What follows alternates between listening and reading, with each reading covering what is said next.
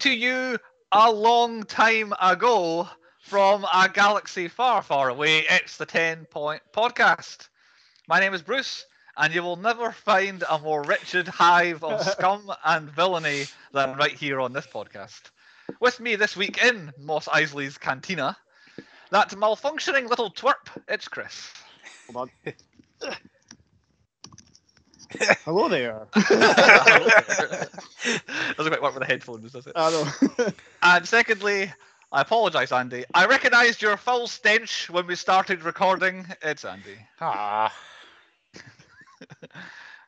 kept it as part of the movie, as we always do, because at one point I was going to say, Andy, we're all looking forward to G.I. Jane 2 coming out. Hey, you weren't there already. But I thought He just his hand come out of nowhere. I thought in the context of this, We had a whole plan, didn't we, Chris, for that? We can't I'm not repeat gonna our give plan. you details. Right, okay. We'll maybe get to that after the podcast. We're on the 10 Point Podcast. You can find us wherever you get podcasts. We've had a little bit more of a break than we were anticipating, but we are back and we are charging Chris had the towards shits. the end of.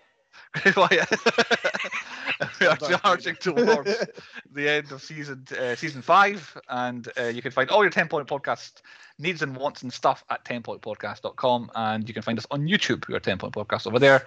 Get in touch. Facebook and Twitter, 10 Point Podcast over there as well. And of course, we're a podcast, so wherever you get podcasts, we're there as well. Just not Russia. What have we been watching in the last week? I'm going to lead off, because I rarely ever lead off, I don't think, because it's fresh in my mind and I want to talk about it. Moon Knight has started. Yeah. And it is the Marvel show of the moment. And episode 1 is all we've seen so far, because it's all that's come out. And while it's nothing we've never seen before, like I've got written down here, it's Venom meets the Mummy meets Me, Myself, and Irene. It's all three of it. That's what this is so far. We've had one episode that was 35, 40 minutes long, something like that. 25 minutes of credits. Yep. Yeah, plus 5 minutes of credits. And I enjoyed episode 1 because I know zero about Moon Knight. I know absolutely nothing about him. And this is the first Marvel show we've had where we don't really know who it is. Like, obviously, Hawkeye wasn't directly about Hawkeye necessarily, and then Falcon and Winter Soldier, he was becoming Captain America, but we'd seen these characters before. So I liked it because I didn't know anything. I go into the episode not knowing anything, and at the end of it, I'm like, aha, right. I now have a base knowledge of what is going to happen, but I really don't know anything yet. So, whereas in episode 1, I quite enjoyed it. How about you guys if you saw it? Exactly the I'm same. looking forward to finding out how he got it. Because, like you said, I haven't Googled anything about Moon Knight. I don't know. Couldn't tell you his name, whether it's Mark or another one. I couldn't tell you anything. Yeah. I think it's Stephen and Mark. And then He's Oscar Moon Knight, Isaacs. Yeah, Oscar. Still currently Oscar I don't Isaacs even to know me. who the other guy is who with the random scales. I couldn't tell you who he is. So I'm looking forward to finding out what happens and how they're getting integrated into it. What about you, Andy? I've got a film which I'll slag off, but people will like it. Turning Red. Okay, right. I watched that. It's actually pretty fun, but it is just one long period joke. Yes. But it's very much worth a watch. I think kids will love it, and if you like red pandas, Chantel loves red pandas. But for me, it just had an underlying period joke, which entertained me quite. It's always going to be uncomfortable for men. I think it's going to be. I think we're never going to shake this. I don't think. So Nicola and the girls watched that at our mum's, and obviously her stepdad and our brother were there, watched it, and they're going, "What? What's happening? What is this about?" And Nicola explained, and she was like, "Oh crap!" And they was stuck there watching it for like an hour and a half. But it's good, and it's nice to see Disney kind of going outside their comfort zone. And like I said, it is actually, you get past that, it's actually quite a good film. However, it's Pixar, yeah. They rarely miss do Pixar. Yeah. So. But the one TV show, it's not a film, it's a TV show that I'm buzzing for, and I need to give praise, just like I did for Peacemaker, Halo. Okay. What a show. That has been slagged off, something rotten online. However, on episode 2 now, what a show. I haven't seen that one yet. It's like spoiler free. If you play the games, you know bits. But if you haven't played the games, you can watch it as well. And I'm sitting there going, that's not part of the game. What the fuck are they going to do now? So already they've changed the story. So it's made me excited for it because I have no fucking clue what's going to happen. And I like TV shows where I don't actually know what's going to happen. Yeah. So, I liked it. but the more I talk about it, the angrier I get because him taking his helmet off, spoilers, because that's what everybody's going on about. Doesn't bother me whatsoever because he does it in the game, but you just don't see his face. That doesn't bother me. It's other things that are pissing me off. Well, episode 2 is right up your street because there's a lot of other things, Chris, which is making me just go, ooh. So I highly recommend it. Get Paramount Plus, get your subscription. I don't know actually when it's out in the UK, but still, it needs to come off because I mean they spent 200 million on it, so it needs to do well, and I want a season 2. Yeah. There was more buzz that it was coming than I didn't know that it was here. Like I kind of it's episode 1 came out, it got shit canned, everybody hated it. All the Halo fans were like, "Oh my god, it's not Halo!" It's like, just shut up. And then the action and shit, it's awesome. Yeah, so it's definitely worth a watch. It's my new Peacemaker recommendation at the moment.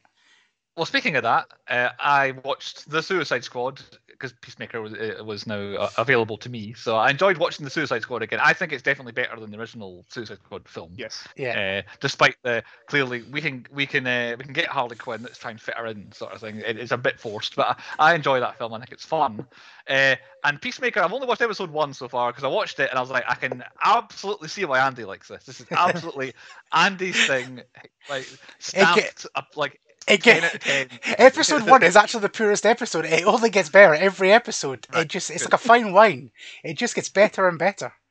It does surprise me where it goes. I'm not expecting a lot of things that do happen in it and all that. So I'm not like, oh, what a waste of time. But I can see where it's not perfect, but I will return to it and give it gets perfect. Give it another chance. I'm starting to watch it as well. Yeah, so episode 1, you can see what they're going for. Episode 1 is it's like John Cena swearing is still already a bit strange for me. I'm not sure. You wait. John Cena does a lot, but the star of that show is Eagle-Eye, by the way. Just spoiler alert. Again, he's a bit strange in the first one. Is old Eagle-Eye. Like it's a bit of a strange dynamic, but I bet he comes into it better. What were you, any more things? I've got one last thing that I haven't seen before. I watched Jackass Forever. And I liked it, but I found this the hardest one to watch because there's a lot of stuff that kind of I was like, oh no. I told you. Remember when I reviewed this and I said there's things that I didn't know a penis could do. Oh yeah, the paddle thing. That is amazing. I won't say anything else, but I didn't realize I could do it. At some point, I'll get ready to see this. The hardest Poopies is the best thing about it. Yeah, Poopies is one of the new Jackasses, and there's a few of them, but Poopies I warmed to straight away. Yeah. Right, okay. Yeah. And there's one. He gets a snake is involved, and I found that the hardest thing to watch. Okay. That's all I'll say. I've watched because we've been gone for a while. I've watched a million things. I found since I got charged for Disney Plus for another year, I thought, right, I'm going to make the most of having Disney Plus. So I've just been sticking stuff on all the time. So once again, I think I am in the top 5% of fans of Iron Man 2 in the world. I really like that film. Everybody always has it as like, oh yeah, it's like 16th of the Marvel movies and all that. I love Iron Man 2. I think it's amazing. So I watched that. I had that on. To say I watched it is a bit harsh. I had it on again. I love that film. It's great. It's so much fun. And then having AC/DC as the soundtrack also helps. But what I did watch that wasn't Disney Plus was I watched The Amazing Spider-Man because of all the Spider-Man buzz. And I don't think I've seen it in years and years and years. So it's the first Andrew Garfield Spider-Man film. It's pretty depressing. Like, it is not like a fun time. And he spends most of the film just being Peter Parker. Like, he's not Spider-Man until the last little bit of it. And I don't remember it being like that. I remember it being a lot more, this is a great Spider-Man film. It wasn't bad. But having watched Tobey Maguire ones quite recently, it's like, they're a lot more fun than this one. This is quite dark and not in a kind of Batman kind of way because it's meant to still be a young teenager guy having a lot of fun. But nothing but superheroes for me this week, really. That's all my things that I've watched. Is that us then? For what I think so. And what have we been watching? On to point 1 then, and the point for the podcast this week. The point this week, the 1977 action adventure fantasy sci-fi film Star Wars / Star Wars A New Hope / Episode 4 Star Wars A New Hope.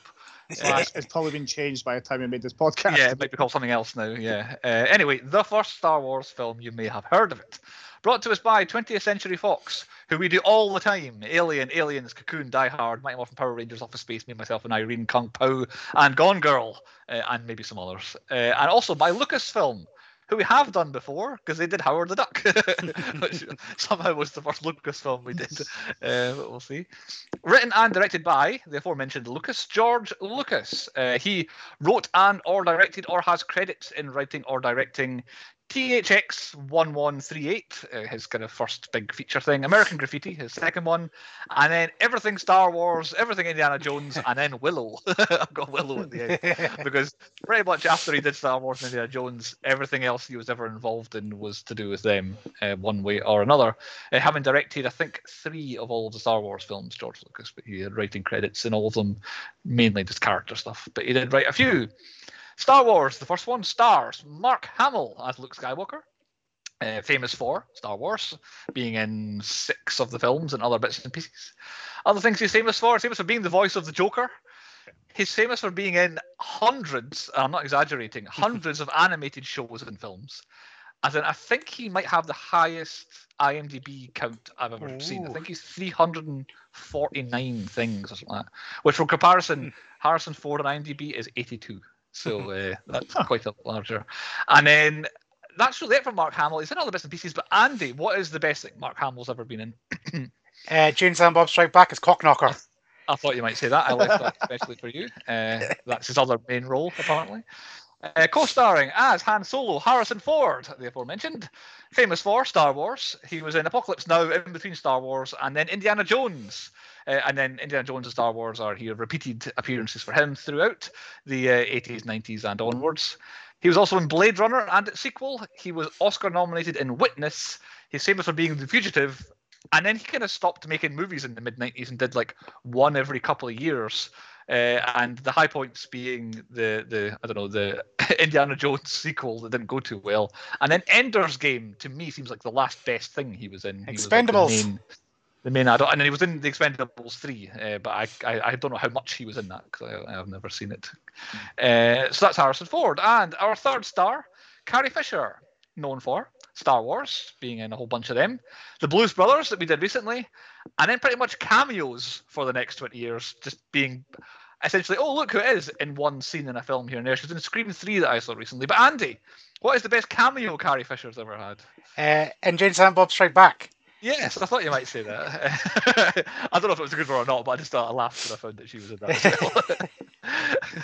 well. Yes, I guess the Strike Back meant that they went for Carrie Fisher. And doing this research has connected something in my mind that I could forgotten, was that I remembered Carrie Fisher essentially playing the role of the Penguin in something, but not the Batman Penguin, but the Blues Brothers Penguin. And I'm like, because she's not the Penguin in the Blues Brothers. And I found out it's the Charlie's Angels films that she plays a nun in. Yeah. And I'm like, okay, that's where it comes from. So yeah, that's finally connected that confusing thing I had in my head since we did Blues Brothers.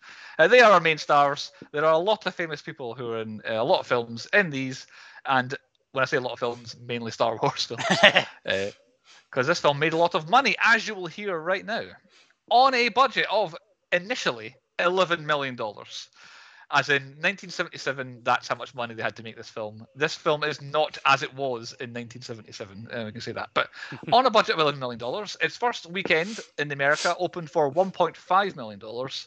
Its final US gross, $461 million. Final worldwide, $775 million. I think that might never be beaten for return on investment, considering with these numbers, it made over $760 million. I think that'll be hard to beat, even with something like Avengers Endgame, because its budget will be gigantic. Yeah. I don't have any additional costs for redoing it in the 90s and then redoing it in 2000s and all that stuff, but there's at least been a couple of versions since then. Released 25th of May 1997 means it qualified for the 78th awards season and also the 79 one in the UK because it came out a bit later. But at the 1978 Oscars, the Star Wars was well represented. Nominated for Best Set Decoration, it won. Nominated for Best Costume, it won. Nominated for Best Sound, it won. Best Film Editing, it won. Visual Effects, it won. Best Original Score, it won. Best Original Screenplay, it lost to Annie Hall. Best Supporting Actor for Alec Guinness, lost to Jason Robards for a film called Julia. I've neither heard of him or the film, I don't think. Nominated for Best Director, George Lucas, lost to Woody Allen for Annie Hall. Nominated for Best Picture, and it also lost to Annie Hall. So I think this was maybe the first year where a massive blockbuster is at the Oscars, but wins none of the big awards. And it seems a tradition that we've had for the 40 years since, right up to this week, when Dune, massive blockbuster, came away with only technical awards at the Oscars and was the most winningest, I think, on the night, but won nothing important beyond like the minor technical award, the technical awards, I should say. At the Oscars, Star Wars was awarded a Special Achievement Award for sound effects for alien, creature, and robot voices, specifically. is what it, so they created a special award to give to Star Wars. So they should have won lightsaber noise. That's the best noise ever. Most satisfying noise. Came away with 7 Oscar trophies, if you give it an Oscar for a special one, which I'm assuming they do. At the 79 BAFTAs, as aforementioned, I'm not broken out as many down as this. 6 nominations, 2 wins. They were for Best Sound and Best Film Music. Again, none of the biggies at the BAFTAs. 1978 Golden Globes, 4 nominations and only 1 win, once again for the score. None of the big ones again. But speaking of big ones, the big awards ceremony we all want to know about. The 1978 Saturn Awards. How did Star Wars... Oh, it was going back then, was it? Cause when I first got to it, it was telling me about the 2005 for the trilogy and something else for this DVD release and all that. And I found, actually, the 78 Saturn Awards were going.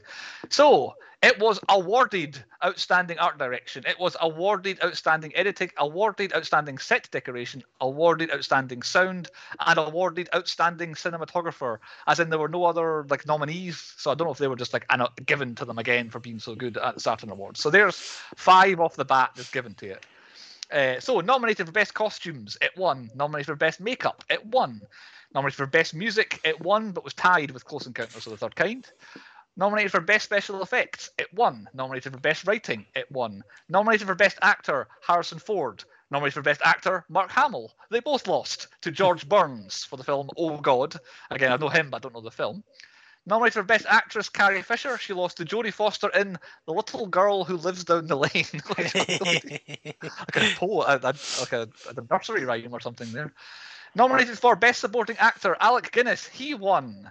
Nominated for Best Director, George Lucas. He won, but it was a tie with Steven Spielberg for Close Encounters of the Third Kind. And nominated for Best Science Fiction Film, it of course won.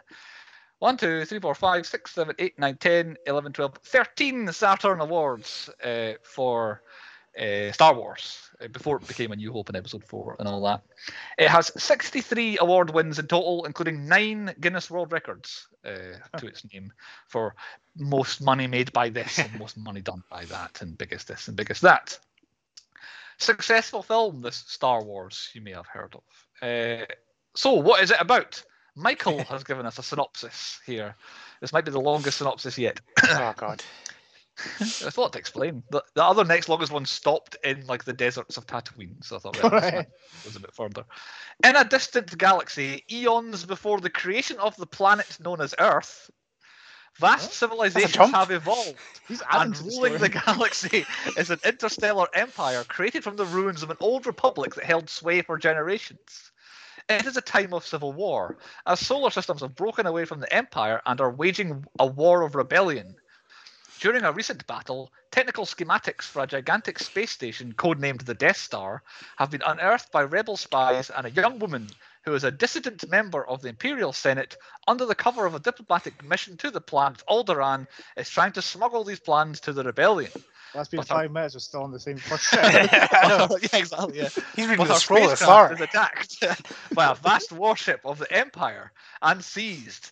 The dissident senator is captured, but the plans for the Death Star are nowhere to be found. While soldiers of the Empire search the nearby planet Tatooine, a series of incidents sweeps up a young desert farmer with dreams of being a fighter pilot in the rebellion as he winds up with the Death Star plans and also the assistance of an elderly hermit who once served as a warrior of an ancient order whose chosen weapons were powerful energy swords known as lightsabers. Full stop. There we go. The pair recruit a cynical interstellar smuggler and his outsized alien co-pilot with an ancient freighter heavily modified for combat to help them reach Alderaan. But the planet is obliterated, and now the foursome must rescue the young woman held prisoner by the Empire and lead an attack by the rebellion against the Death Star before it can annihilate all hope of restoring freedom to the galaxy. Fucking hell. I just turned another can there. I didn't need to watch the films, I had to read this. Yeah.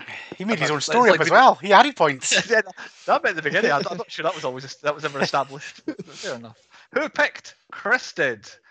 Chris, why have you picked this? Well, it's been nearly 100 episodes. We haven't had a single Star Wars one yet. And on a side note, on a podcast first, me and Andy managed to watch it together and played the Star Wars drinking game, which did not end well. Well, Chris managed to do that, Andy, but you and I arranged to do this before Chris joined the call. Chris is perfect with this. It has. Where it took, this is the longest, like, I understand why Chris takes like 3 or 4 watches, because it took us about 5 hours to watch this film.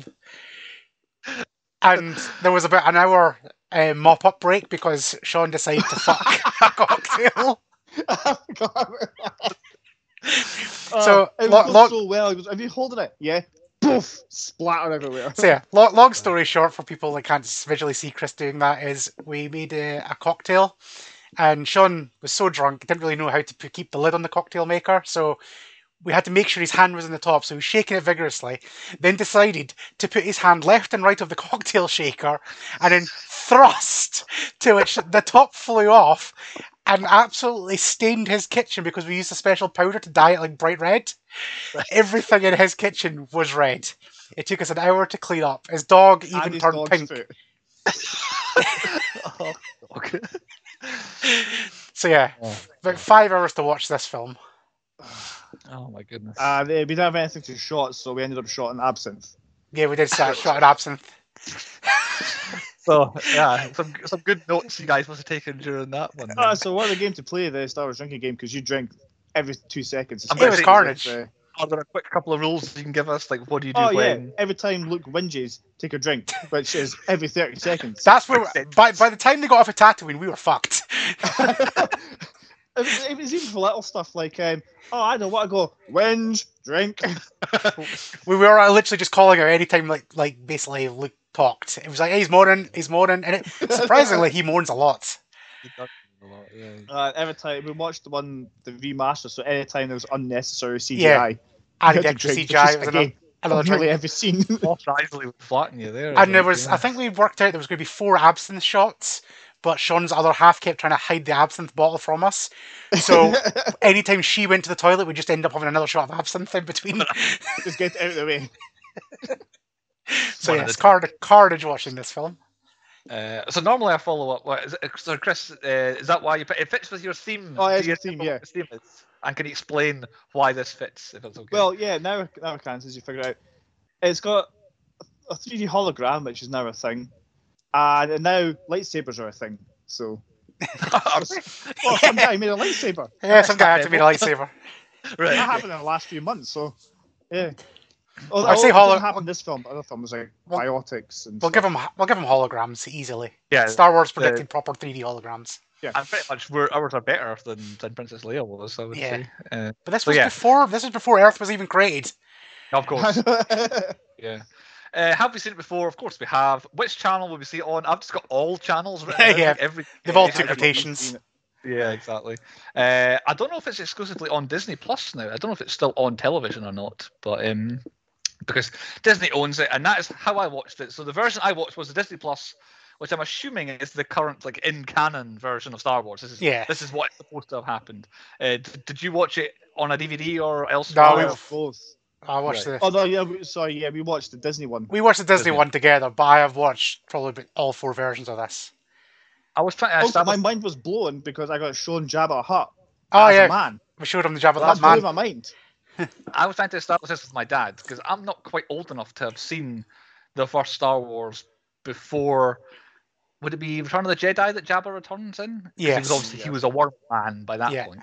So there's no way. I was born a year before I think Return of the Jedi came out, but I've somehow seen the version that has just a man in it, because only in one scene anyway. So I'm trying to explain, and neither of us could explain or work out how and when and why I would have seen it, unless just some random TV channel just had that version. No, because I don't think they actually changed it until, was it 1994 when the gold and silver VHSs came out. So everyone just had to assume during Empire Strikes Back he turned into a slug. A slug, yeah. So in 1970, that scene's not even in it. Like the 77 version that I watched wasn't even there. It wasn't until I watched the remaster. Okay. Any other glaring differences, Chris, in your two versions? Was there anything that jumped out as being different? Apart from that, just CGIs and scenes where things weren't moving now randomly move. Because it just looks weird. Also, the color is massively different as well. Oh, yeah. Basically the color that you see now is not the actual color of Star Wars at all. I do have a story and an insider thing, but I know where the originals are. Right, yeah. And that person will not give the originals away either. So Disney have called them for the originals, and they were like, no. So yeah, I know the guy. You do know the guy. So there we go. We better get on with it then, because we've spent half the podcast not talking about it so far. On to point 2 on the podcast, 30 minutes in. The high points. What was like the best bits and things were, Chris? Why don't you start us off? Right at the very start, that iconic opening. Like, you can't go anywhere else with that. I mean, the music's awesome. The floating words are traveling slow enough for you to read, so you don't have to keep pausing going, what the fuck did that say? Okay. It's like important bits are in all caps as well. Yeah. The Galactic Empire and the Death Star. Caught up right away. You're like, okay, I know what's happening. Let's go. Yeah. It's one of these films, obviously, it's a big thing that George Lucas did, which was no credits at the start. No long winding intros. Obviously, he got sued massively for that, but it starts off with like, all right, here's some shit going down. This is what you need to know. Then action. That's how all films should start. Can you imagine, though, the half the film would be done before the credits were up? Is that many people in it?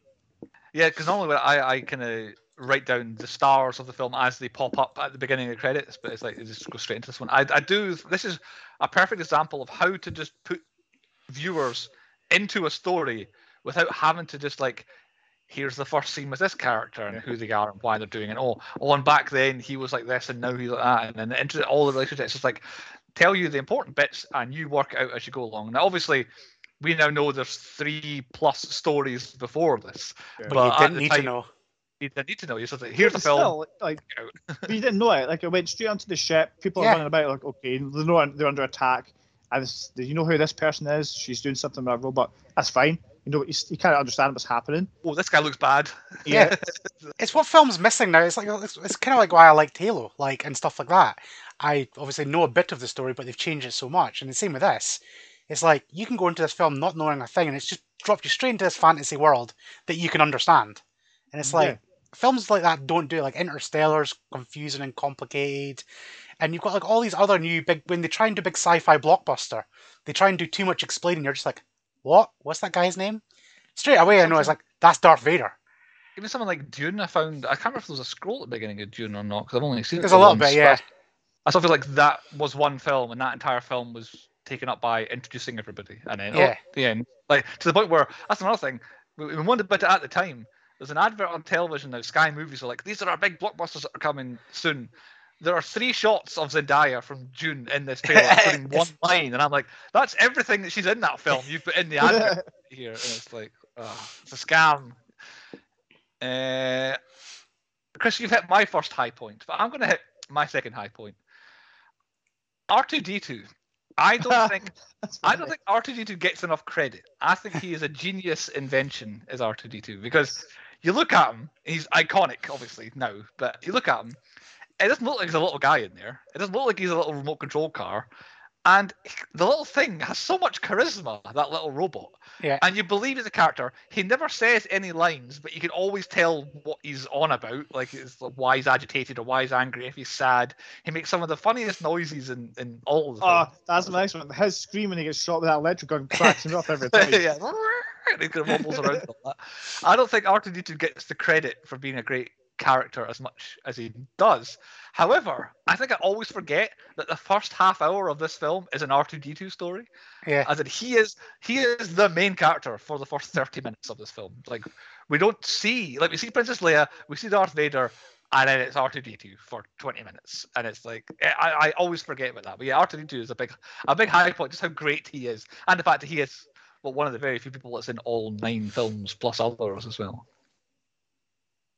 I was going to ask about that, but I'm asking about it off air. I was going to say, how is he Babs between the 3rd and the 4th? I can't remember the end of the fourth. I think that's the biggest problem they've got. I think they get given to Princess Leia's adopted dad and he gets their minds wiped, but then I think R2-D2 might actually not. R2-D2 might be this sudden, he's conscious throughout and he knows everybody the whole way through. I think he is the constant, the Star. Yeah, he's the watcher of the Star Wars. That's my perception of it anyway. Any other high points?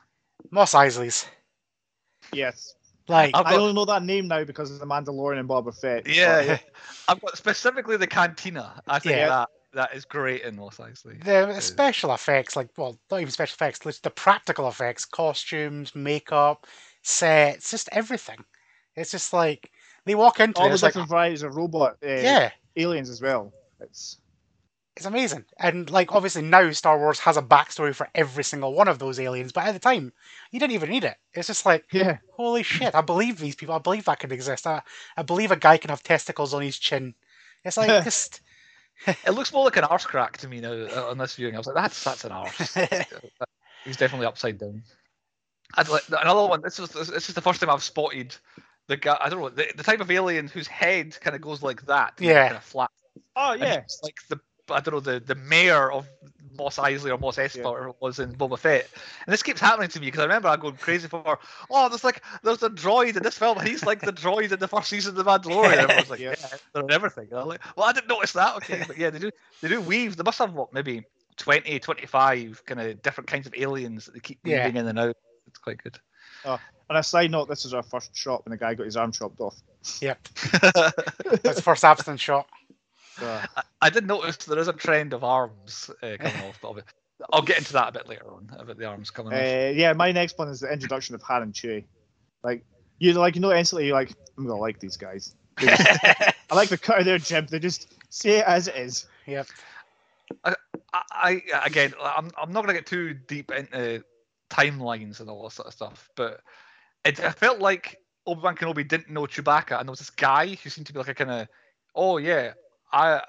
Ben Kenobi, I will find you this guy, this big Wookiee. He knows a plane that can get you there, because it felt like there was this one guy in between that was like taking him to say Chewbacca, and then this kind of interim kind of guy helping out. But to my mind, at this point, I feel like Chewbacca and Obi-Wan Kenobi should kind of know each other, but I could be very wrong on that. They haven't scenes together in the previous ones. No. They very much kept them apart, even in the Clone Wars and stuff like that. Obi-Wan, even when they talk about the Wookiees and that, Obi-Wan deals with another Wookiee. It's not Chewbacca. Right. Okay. But it was more of I just noticed. First time I noticed there was a guy introducing him to Chewbacca, and I was like, I wonder who that guy is. How he knows everyone. We skipped over one high point, but essentially it's a high point throughout for me. It never fails to astound me how great the score is in this film. There are that is a great song. That wasn't part of the score necessarily, but that is incredible, and I love that song, and that is my favorite bit of Star Wars music is that. Actual films, there are 8 iconic bits of Star Wars music that in this film they all have each one scene. It's yes, that's that music, that's that. The bit where he's looking at the twin suns on Tatooine. Yeah, I was just going to say that bit.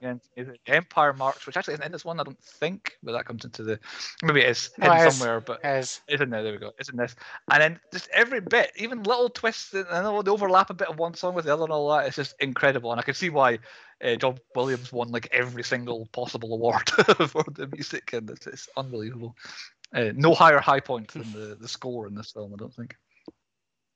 My next one, I think there's a lot of little stuff that happens, but there's nothing great apart from the first demonstration of the Death Star's power, and the Falcon coming across the small moon. It's just that's no moon. Yeah, exactly. I think it's a great scene just to show how these guys are fucking evil. Big shout out to the 2 guys who are my favorite guys in this film. The 2 that work in the laser of this. Family Guy's version of this has ruined it for me. And I meant to say at the beginning, I was like, it's really hard for me to discuss this film because I pretty much know it's Blue Harvest, isn't it? Yeah, Blue Harvest. Family Guy version of this. I know that backward. I know that the back of my hand. That the guy at the end is just going zap. Yeah. I was like, the guy goes, look, sir, droids, look, a penny. That's I can't. Anytime one of these jokes happens in the real film, I automatically fill in the Family Guy bit. So yeah, it's very hard for me to make fun, poke holes, because Family Guy's done it. It's like the old South Park joke of the Simpsons having done it. It's Family Guy's done this podcast for us, so it's quite difficult. But the Death Star firing and blowing up Alderaan. Well, pretty much everything on the Death Star is really good with them on it. hunting, well, not hunting for Leia, but coming across Leia. The sets and everything on it. My star high point, since you've got the music, mine's is the Millennium Falcon itself. Like, that ship, and it's like, it carries on throughout the rest of the Star Wars. Every time you see that, I get a tear in my eye. But this one is the first one. It's just like, it takes off, it's pretty cool, and it's like, the actual ship itself looks cool. But then even at the end, it's just like, the Millennium Falcon is the true hero. It saves the day. Like, Luke couldn't take that shot, and then suddenly, Millennium Falcon out of nowhere, it's like, it's just such a good ship. That bit there as well does a great job of explaining Darth Vader coming back, of him just getting flipped away. Yeah.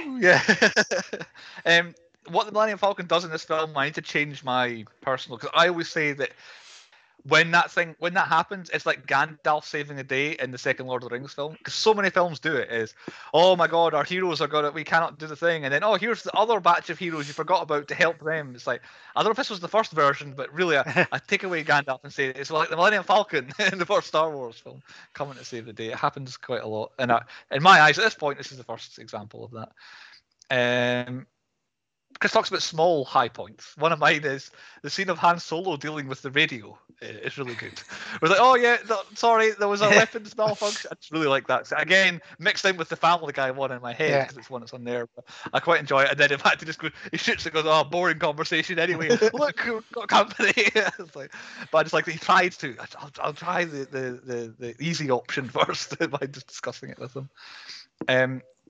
I've only got one high point left, so I can leave it to you guys to do some bits of I think everything else has been covered for me. Mine's, I've got to say, Princess Leia's outfit. It's like, I know she hated it and there was only one outfit, but what a banging outfit. If you're stuck in one outfit, that's a good outfit to have. The cinnamon bagels on her top of her head.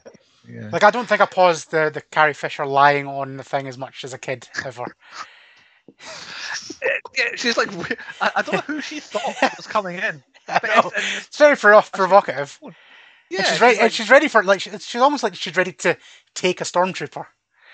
Well, to be fair, I mean, she kissed her brother, so maybe she's going after her dad as well. So that was for luck. Have they changed that at all? I feel like it was quite for luck. A kiss on the cheek, and it was weird anyway. Like, it's a very movie thing to happen. That wouldn't happen in real life, and even in space back in the day. But yeah, that was strange. But yeah, I didn't feel too creepy. I feel like it's maybe overblown, the relationship between them two. Okay, so on to my last high point. And I have learned through years of Star Warsing that it's called the Battle of Yavin, and it's very important. But I always forget how good it is. Like, it is a really good set piece, I guess you would call it. And why that's weird for me is there is no music. Like, there is no score for the Battle of Yavin. It's all sound effects, it's all radio, it's all conversation, and then the noises the ships are making, and pew pew, and all that sort of stuff, and then the great noise that the TIE fighters make when they fly as well. And I don't know if it's because it's kind of sounds and feels different to the rest of the film, but it's a really good, and I always like when you think about it, like, oh yeah, that's that where they blow up the Death Star when they shoot the thing down the hole. That's so silly and all that. But when you watch it, it's like, this is great, and of course you can tell half of it is like miniatures and all that. It's like, that's not aged brilliantly anymore. But with the full CGI around about it, it's exceptional. The Battle of Yavin, it's a very good. This film is another one that it kind of gets better and better as it goes on. Like I say, when essentially the Millennium Falcon arrives at the Death Star to the end is all really good. And that's me. Is that us for high points? I think so. There's too much to talk about. We probably could do a whole hour on high points. You kind of have to pick and choose here. So on to the low points. I'll start off because my first low point is... my low points are, again, a bit iffy with this. Some of them are just questions rather than low points. So more than ever before did I pay attention to like the first scenes in this film. Like, I feel like I just stick on Star Wars and I'm right, okay, Star Wars is on, and I'll get, when it gets into it, I'll start paying attention. I hadn't realised how chatty Darth Vader is at the beginning of this film. Like, I know. He talks a lot. Like, he's talking to this guy, he's talking, like, all the other films seem to be like, it's Darth Vader, and it's like the Emperor, and it's like Darth Vader and maybe one other person. But he's got a whole bunch of mates, a whole bunch of team around him, and all. It's like he's chatting to everybody, bossing folk around and all that. I hadn't noticed how much he actually has to say. He must talk twice as much in this as every other film. I reckon so. It's not a low point. I just noticed it. My low points are all over the bit, but my top one I've got is, it's a bit harsh, given that the age of Alec McGuinness, but the epic lightsaber. That is. It's actually my one and only low point in this film. And it was even before they remastered it and did the prequels, and you see them jumping around. It's just like these Grade 2 warriors, and it's just like, ding, ding. It's like they can't be bothered. Just It's like I've just seen these lightsabers. Like look, even Luke playing with his lightsaber with the drone is like, oh, that thing's cool. I want to see that. And it's just like, dink, dink. It's like, oh no, it's so shit. Again, it holds it. It's kind of like this. It's like my notes literally say the lightsaber duel was pretty funny, and that's my low point. But it's and I still don't quite understand why Obi-Wan Kenobi did what he did. Like, I know he wanted to ascend to be a great Jedi, and it's like, would you not just be as much help? Yep. Like, it was like, I'll be a distraction so you can get away. It's a case of, oh yeah, they're over there. And all the stormtroopers turn and start shooting the rest of the good guy team. And then he's like, all right, I'll take the bullet now. They're not even off the Death Star now. Kill me. And it's like, it was strangely played out. But yeah, the actual duel itself is quite funny now. Yeah. Where if you go on YouTube, there's somebody that's done a remastered version of it. Holy shit, it's epic. It's like, that's what I want to see. So yeah. And then obviously in the context of the episodes in numerical order all the way through now, to see them having a pretty good lightsaber battle in literally the previous film, episode 3, to then this of them being like... And we're about to fill in out... Kenobi. Yeah, we're going to get filling in more gap in a few weeks' time as well. Where exactly. It's like, it could make this duel even worse as a low point. I wonder, how many seasons are we going to get of Kenobi, and is something going to happen to him that means that he's like becomes an old man? Because it's not that big a gap, is it? It can't be more than like 20 years. I think it's 20-something years, yeah. Yeah, so it's like, he's gone from whatever Obi-Wan Kenobi is, say he's 30, to like 30 odd to 50 odd, and it's like, it doesn't seems like a very old man at the end of his life at this point. But yes, that's for another time, I'm sure. Speaking of Obi-Wan Kenobi, my first actual low point was the hilarious Obi-Wan Kenobi's alias secret identity situation, which is just my favourite bit in all of the Family Guy one, which is Old Ben Kenobi. Obi-Wan Kenobi, I wonder if it means Old Ben Kenobi. It's like, oh, yeah, straight away. Like, not one person in the entire Empire could have worked this out. But yeah, that's like, surely he could have come up with a different name. Like, how many Kenobis can there be? I was just going to say. Again, just keep the name Obi, but call yourself Obi, I don't know, Davidson. I don't know that guy. I don't know why Davidson popped in, but Obi Davidson. Yeah. I'll stick with it. I've got a lot of complaints about Obi-Wan Kenobi in this film. I don't know why. Just it annoyed me. His version of events concerning Luke's father annoyed me in this film.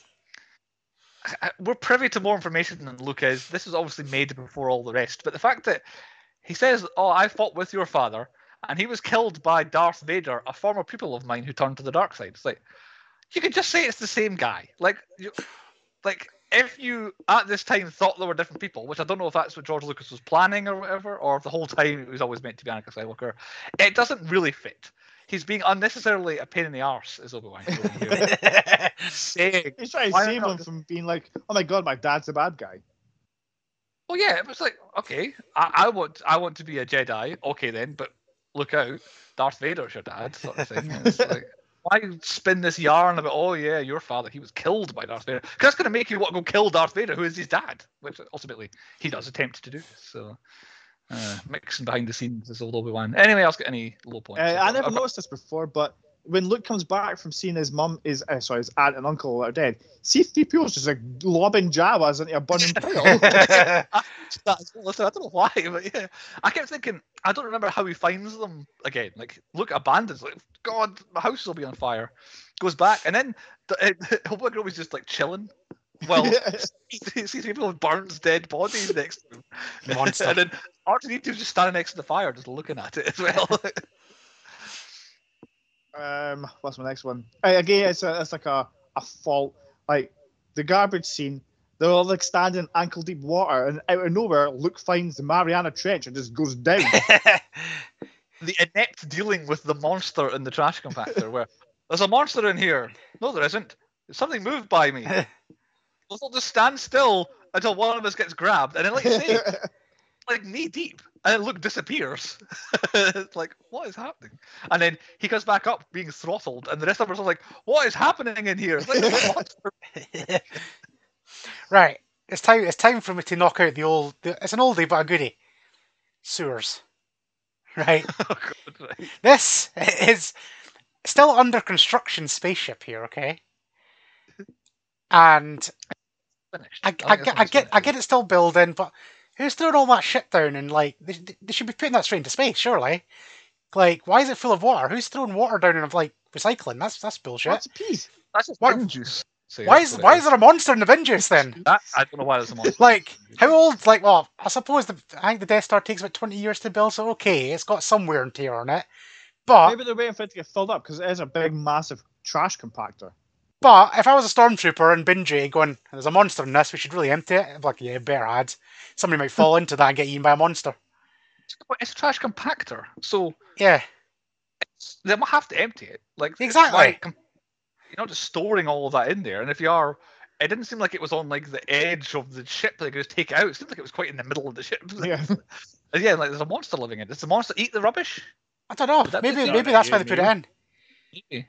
But again, like, compactor. It's like, where did the monster go when it's getting compacted? So. But also, like, it's my ultimate high point, and it's been parodied on everything. Especially Clerks has brought this up. The Rebels killed a bunch of innocent people in the Death Star.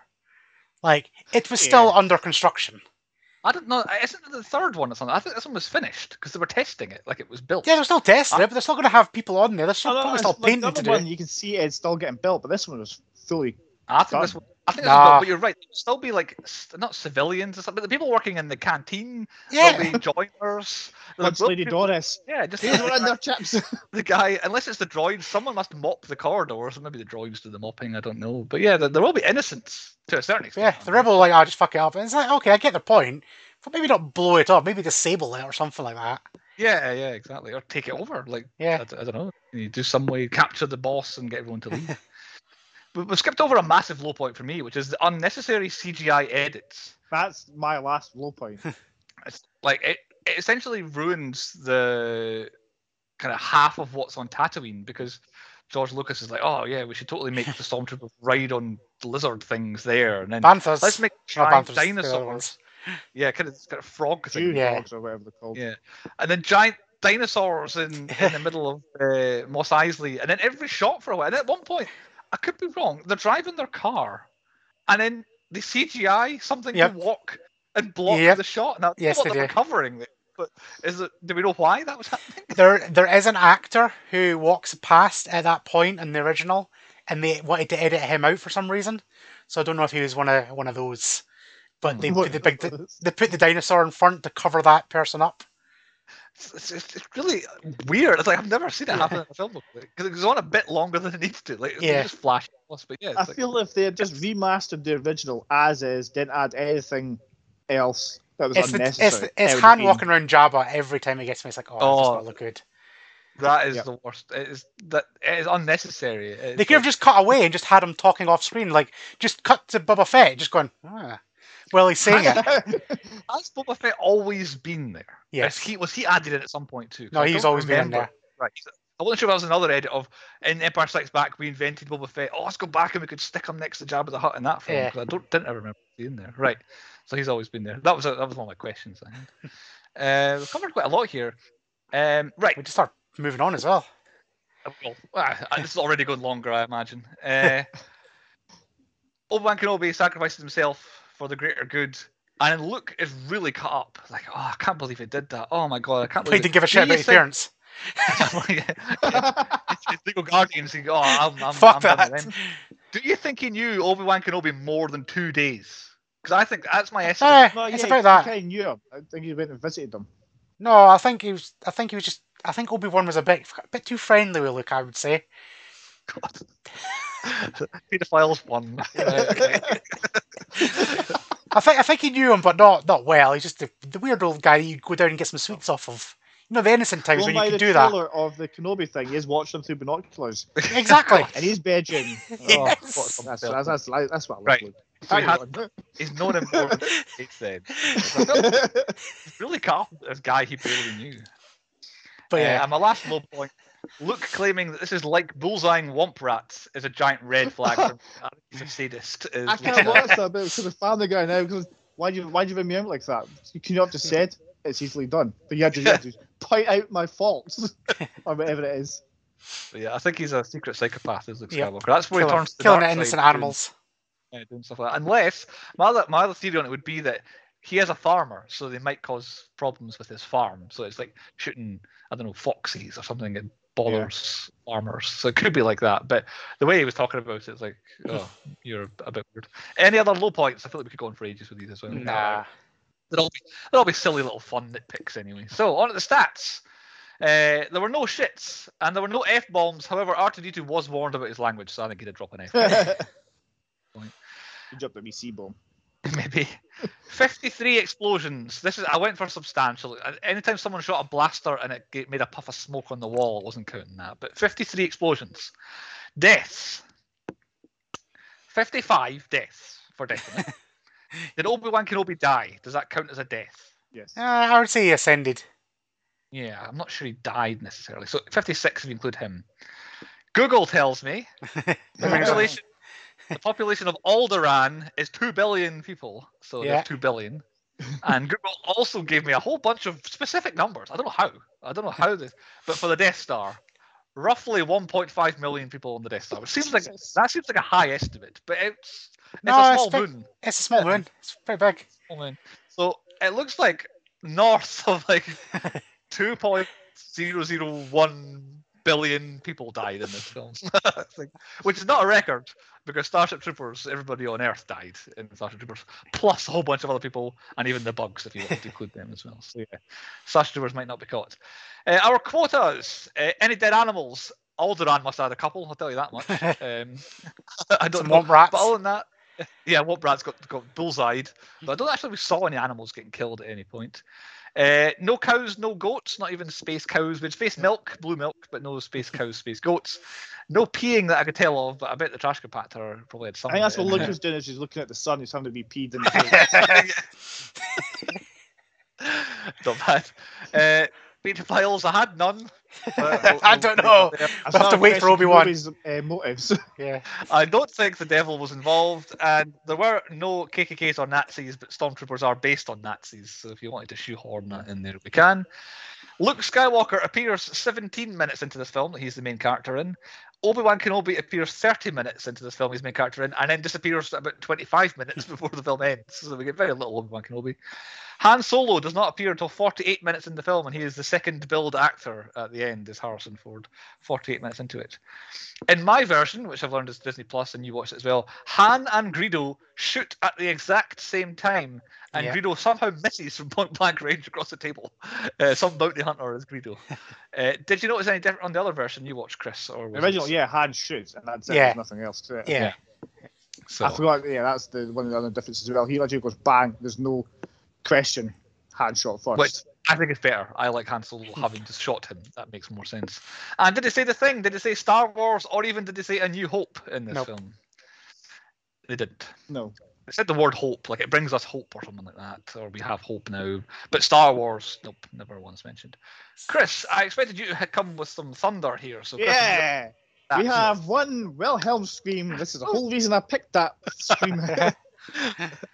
It was a stormtrooper falling from their classic cowboy movie shootout that they have, where it's like, pew, pew, and then they shoot. It's like no one's actually anywhere near anyone with their shooting. It's hilarious. Luke moans about 30 times. I counted all that. I wasn't being as nitpicky as I was during the thing because literally he rolled his eyes. He's fucking moaning. Drink. So I wasn't that nitpicky, but it was about 30 times. And I was going to do other ones, but I fell asleep and lost track of count. It's like classic. Well, I fell asleep during the second viewing. The lightsabers go up and down 11 times. Is that many? Is that? It doesn't feel like that many. Sometimes, like Darth Vader's is already up, and then you don't actually see it go down. Okay. That kind of thing. Pornographic scenes next, Chris. You got the gun on most pornographic scenes.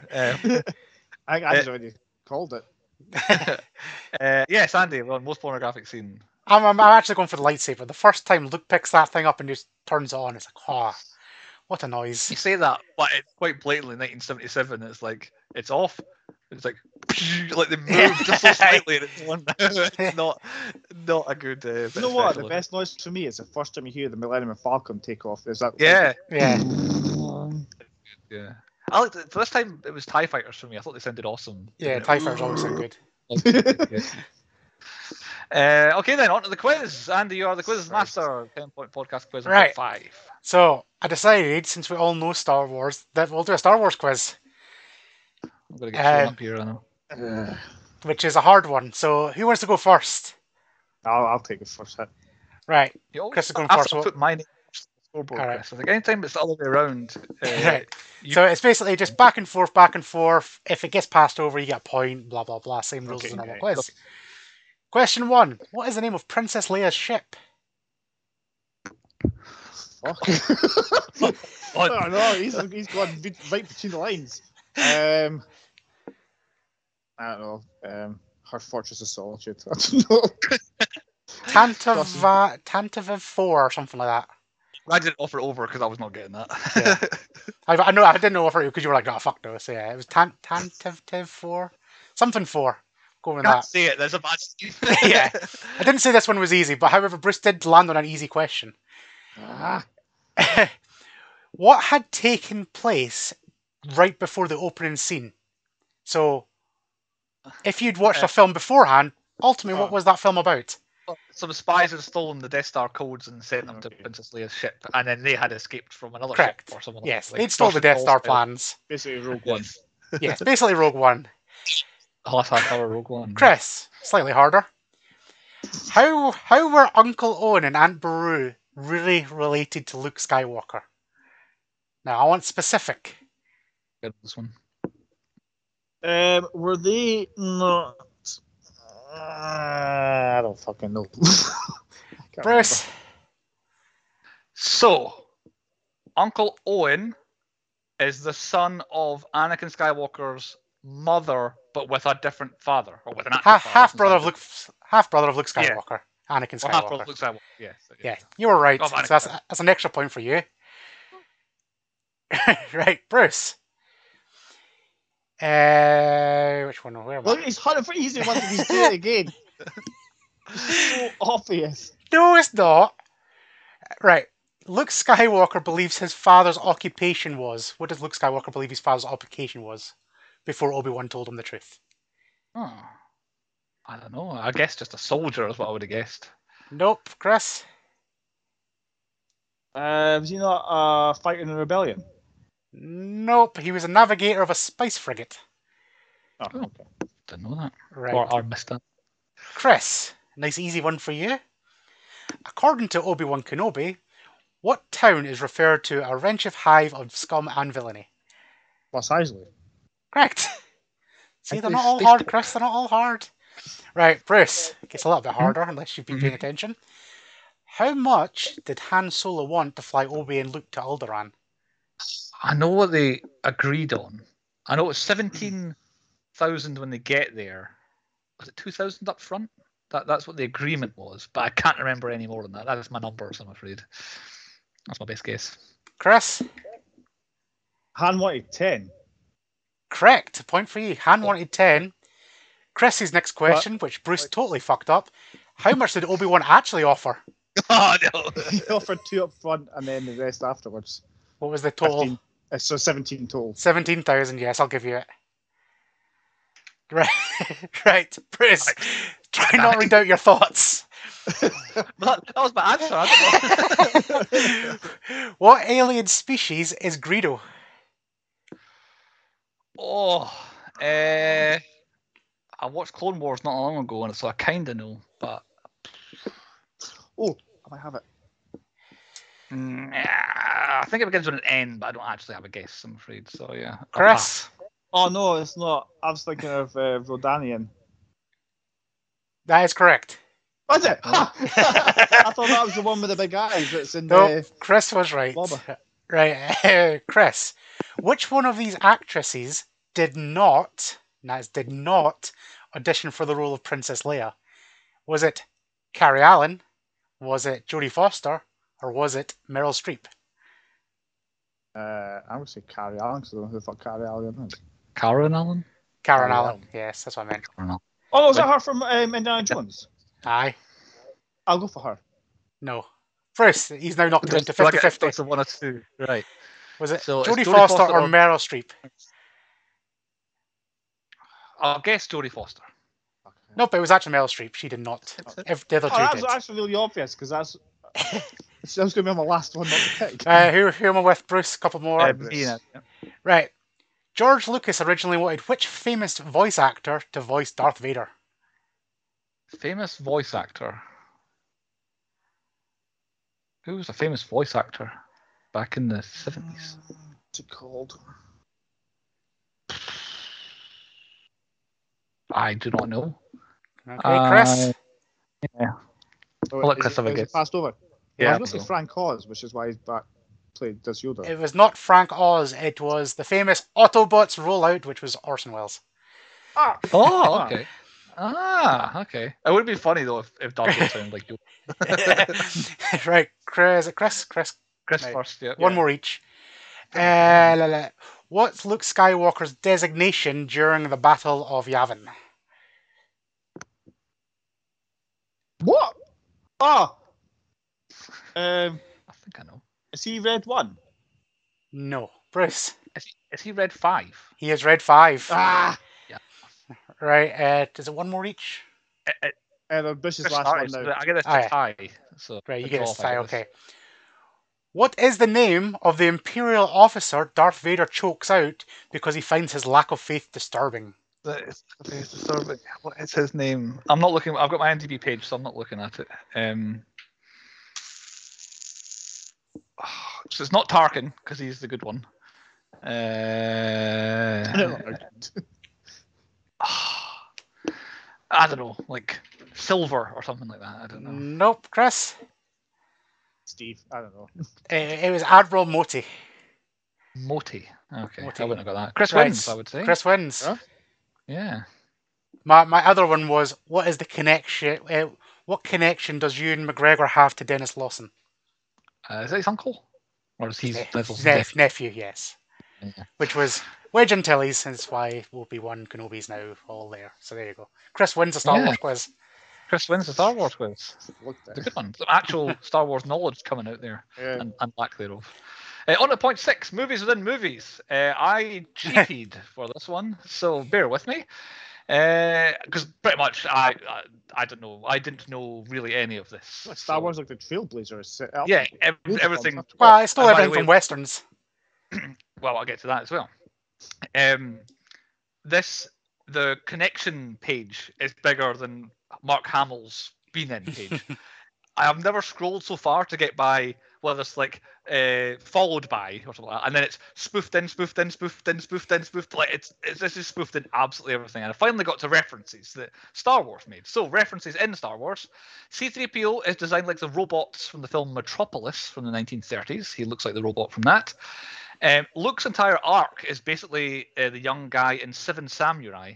So him going off, which is a lot of the lightsaber battle stuff is all based on 60s and 70s Japanese cinema. So there's so many references that I do not get from Japanese cinema and all that.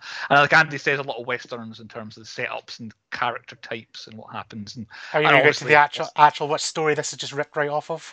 I might do. I'll get there. Other references, you can tell me at the end if I don't get to it, Andy. The Dam Busters, that's George Lucas says the attack on the Death Star is taken essentially lifted from the Busters. The Searchers, I don't know if that's it. That's a cowboy film, Luke's farm, and him returning home to find it burned and his parents and all that dead is from that. The Good, the Bad, and the Ugly is a lot of the scenes on Tatooine, from the cantina to out in the desert. C-3PO and R2-D2 go through the desert is very much like that. 2001, A Space Odyssey came before this, so some of the spacey stuff was lifted from that. I don't get them because I've never seen it, but THX is a 1138, George Lucas' other film, has got little references dropped in everywhere, apparently. And then The Getaway apparently inspired the trash compactor scene in that movie. Some characters get away in the back of a bin lorry. So the trash compactor scene is like that. And that is me, Andy. So what film is this a straight lift of? I can't remember. Something Fortress. I could probably find it when we got onto someone else's goal. It's Something Fortress, I'm pretty sure. And there's another Western, which is the kind of standoffy thing. But yeah, can't remember. Something Fortress. I'll have a wee look when it is Chris's goal. Never Not Good. This one was hard for Never Not Good because a lot of the stuff that Star Wars does that is good, films try to do and then don't do them good. Yes. So I've just gone for the good old trusty lightsabers are always good because even in this film they don't do much with them, but it's still pretty good. Chris, the TPB universe. Yeah, well, the late great Carrie Fisher was most recently seen for us in the Blues Brothers. And I nearly forgot about it. All the way back in season 2, she was in The Burbs. Yeah. My most forgotten film. Yeah, at the most, I think more people have been in that in this section than any other film. I almost missed this one. I don't know how. But James Earl Jones is uncredited in this, amazingly. And he was also uncredited in Judge Dredd as the narrator. Yeah, he read the Star Wars style scroll at the beginning of Judge Dredd. And I rattled to a lot of folk, and there's like 100 odd people in the film. Plus, the only one I could be bothered stopping at eventually was Angus McInnes. He played Gold Leader, and he was Judge Silver in Judge Dredd. Where I'm getting Silver from, I think, for my answer earlier on. Yeah. There's a lot of other people as well. I went through loads, so if I've missed somebody, then there are more people uncredited in this film than credited, I think. Yeah, that's. But yeah, I drew the line at Angus McInnes as well. Okay, I was like, that'll do me. Those three. There we go. I did find a couple of randoms that are like, oh, that's a film we might do, and oh, that's a film we might do. So we'll all come back to this, I'm sure. But yes, have you recast this, Chris? I haven't. I forgot to do that, but quite an easy one. I was going to make myself Luke, but then I remember he kisses his sister. I don't want that. I mean, on top of me. I don't know why, but I'm going to make myself Obi-Wan Kenobi. I was going to make you Han Solo and Andy. No, actually, I think I was going to make Andy Han Solo and you Luke. But do you know what? I'll make Andy Darth Vader and I'll make you Han Solo. Well, thank you. I'll take Han Solo. I went Obi-Wan Kenobi. I thought I'm very Obi-Wan Kenobi. I thought the beard might be Obi-Wan Kenobi.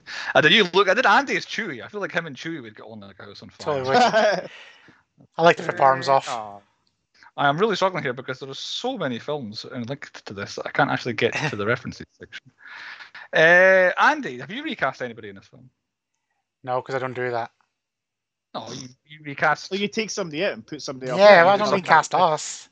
Yeah, no, so basically what I would do to make this film, like, it needs a remaster, let's face it. It's not been remastered enough. Again? Yes. So I reckon in 3 to 4 years' time, we take Alec Guinness out and put Ewan McGregor in. I thought that'd be good. And then we fix the entire lightsaber battle and have one more epic final battle so that I can rewatch Star Wars A New Hope again. Because I don't feel like I ever need to watch this film ever again, because I've watched it so many times. Yeah. So that would make me rewatch it one more time. What was the one word we had to Fortress. This Western? Fortress. So I've got The Searchers, The Good, the Bad, and the Ugly, The Secret Empire, Outland, and then that's me going. I mean, Secret Empire even wasn't it. So I don't think it was a Western that was called that. Maybe it's one of the Japanese films that's called that. Hidden Fortress is called, sorry. There you go. There you go. There. Google probably did it rather than... Yeah, the Hidden Fortress, pretty much scene for scene is lifted out of it. Well, there you are. Cool then. Are we on to Chris's Would You Rather on point 7 of the podcast? On you go, Chris. I'd rather have a lightsaber. No. Would you rather give Darth Vader bad news or upset Chewie? Oh. Upset Chewie because at the end he's a nice guy. Whereas Vader might just choke the shit out of me. I know, like you walk up, I'm sorry, Vader, I drank your last can of Iron Brew. Blech! That's choked to death. But whereas Chewie might just hit me and throw me across the room, but I'd still survive that. Exactly. I think so. Well, I think Darth Vader, I think he's a bit more of an unknown quantity of Darth Vader. He could do anything, where I think Chewie would be alright, yeah. The difference between the light side and the dark side, I would imagine. I was going to do that one, that seems too obvious, so I can't. They made a point of saying, some guy gave Vader bad news, he got choked, and he never upset a Wookiee, so that's why I went for that one. Yeah. Imagine going up to Vader and going, we've had to run out of your asthma medication. Fucking hell. He'd be pissed. That was take your lungs. Imagine you're the guy who was like, don't shoot at that little pod that's just fired out of their ship. There's no life forms on it. Yeah. That can't be important. It's like, oh, actually, sorry, Darth. Yeah, that had. I think that robot that went out. They had. To be fair, it's pretty topical now. How what's going on with Russia? Nobody wants to give Putin some bad news. It's like it's not going as well as they thought. These Ukrainian farmers have been stealing our tanks. Fucking Putin force choking the fuck out of people. Okay, then. Just imagine how just sitting in a chair with his helmet getting lowered down. We're going to have to fly through the rest of the podcast to keep this short. So, nominations for the 10 Point Podcast Awards at the end of the season. I'll run through what I've got. Best song is definitely the Cantina Band song. I put Imperial March. If you want to go properly, I'll do that. But yeah, the terms of can't it's 2 gets 1. Like I'll accept. Mine's is the ceremony march, so mine's the end ceremony song. So I have got best score. I have said Don Williams needs a shout out for best score. It does exist in our award ceremonies. Best supporting actor. I'm going Harrison Ford. He's not in it a lot. He's really good. As best actor. Yeah, because he got nominated for best actor at the Saturn Awards there. But I'm like, I don't know if he's not the lead actor. He's not in it very much. So I put him as best supporting. Whereas Alec Guinness is not in it enough, really. My best supporting is James Earl Jones' voice.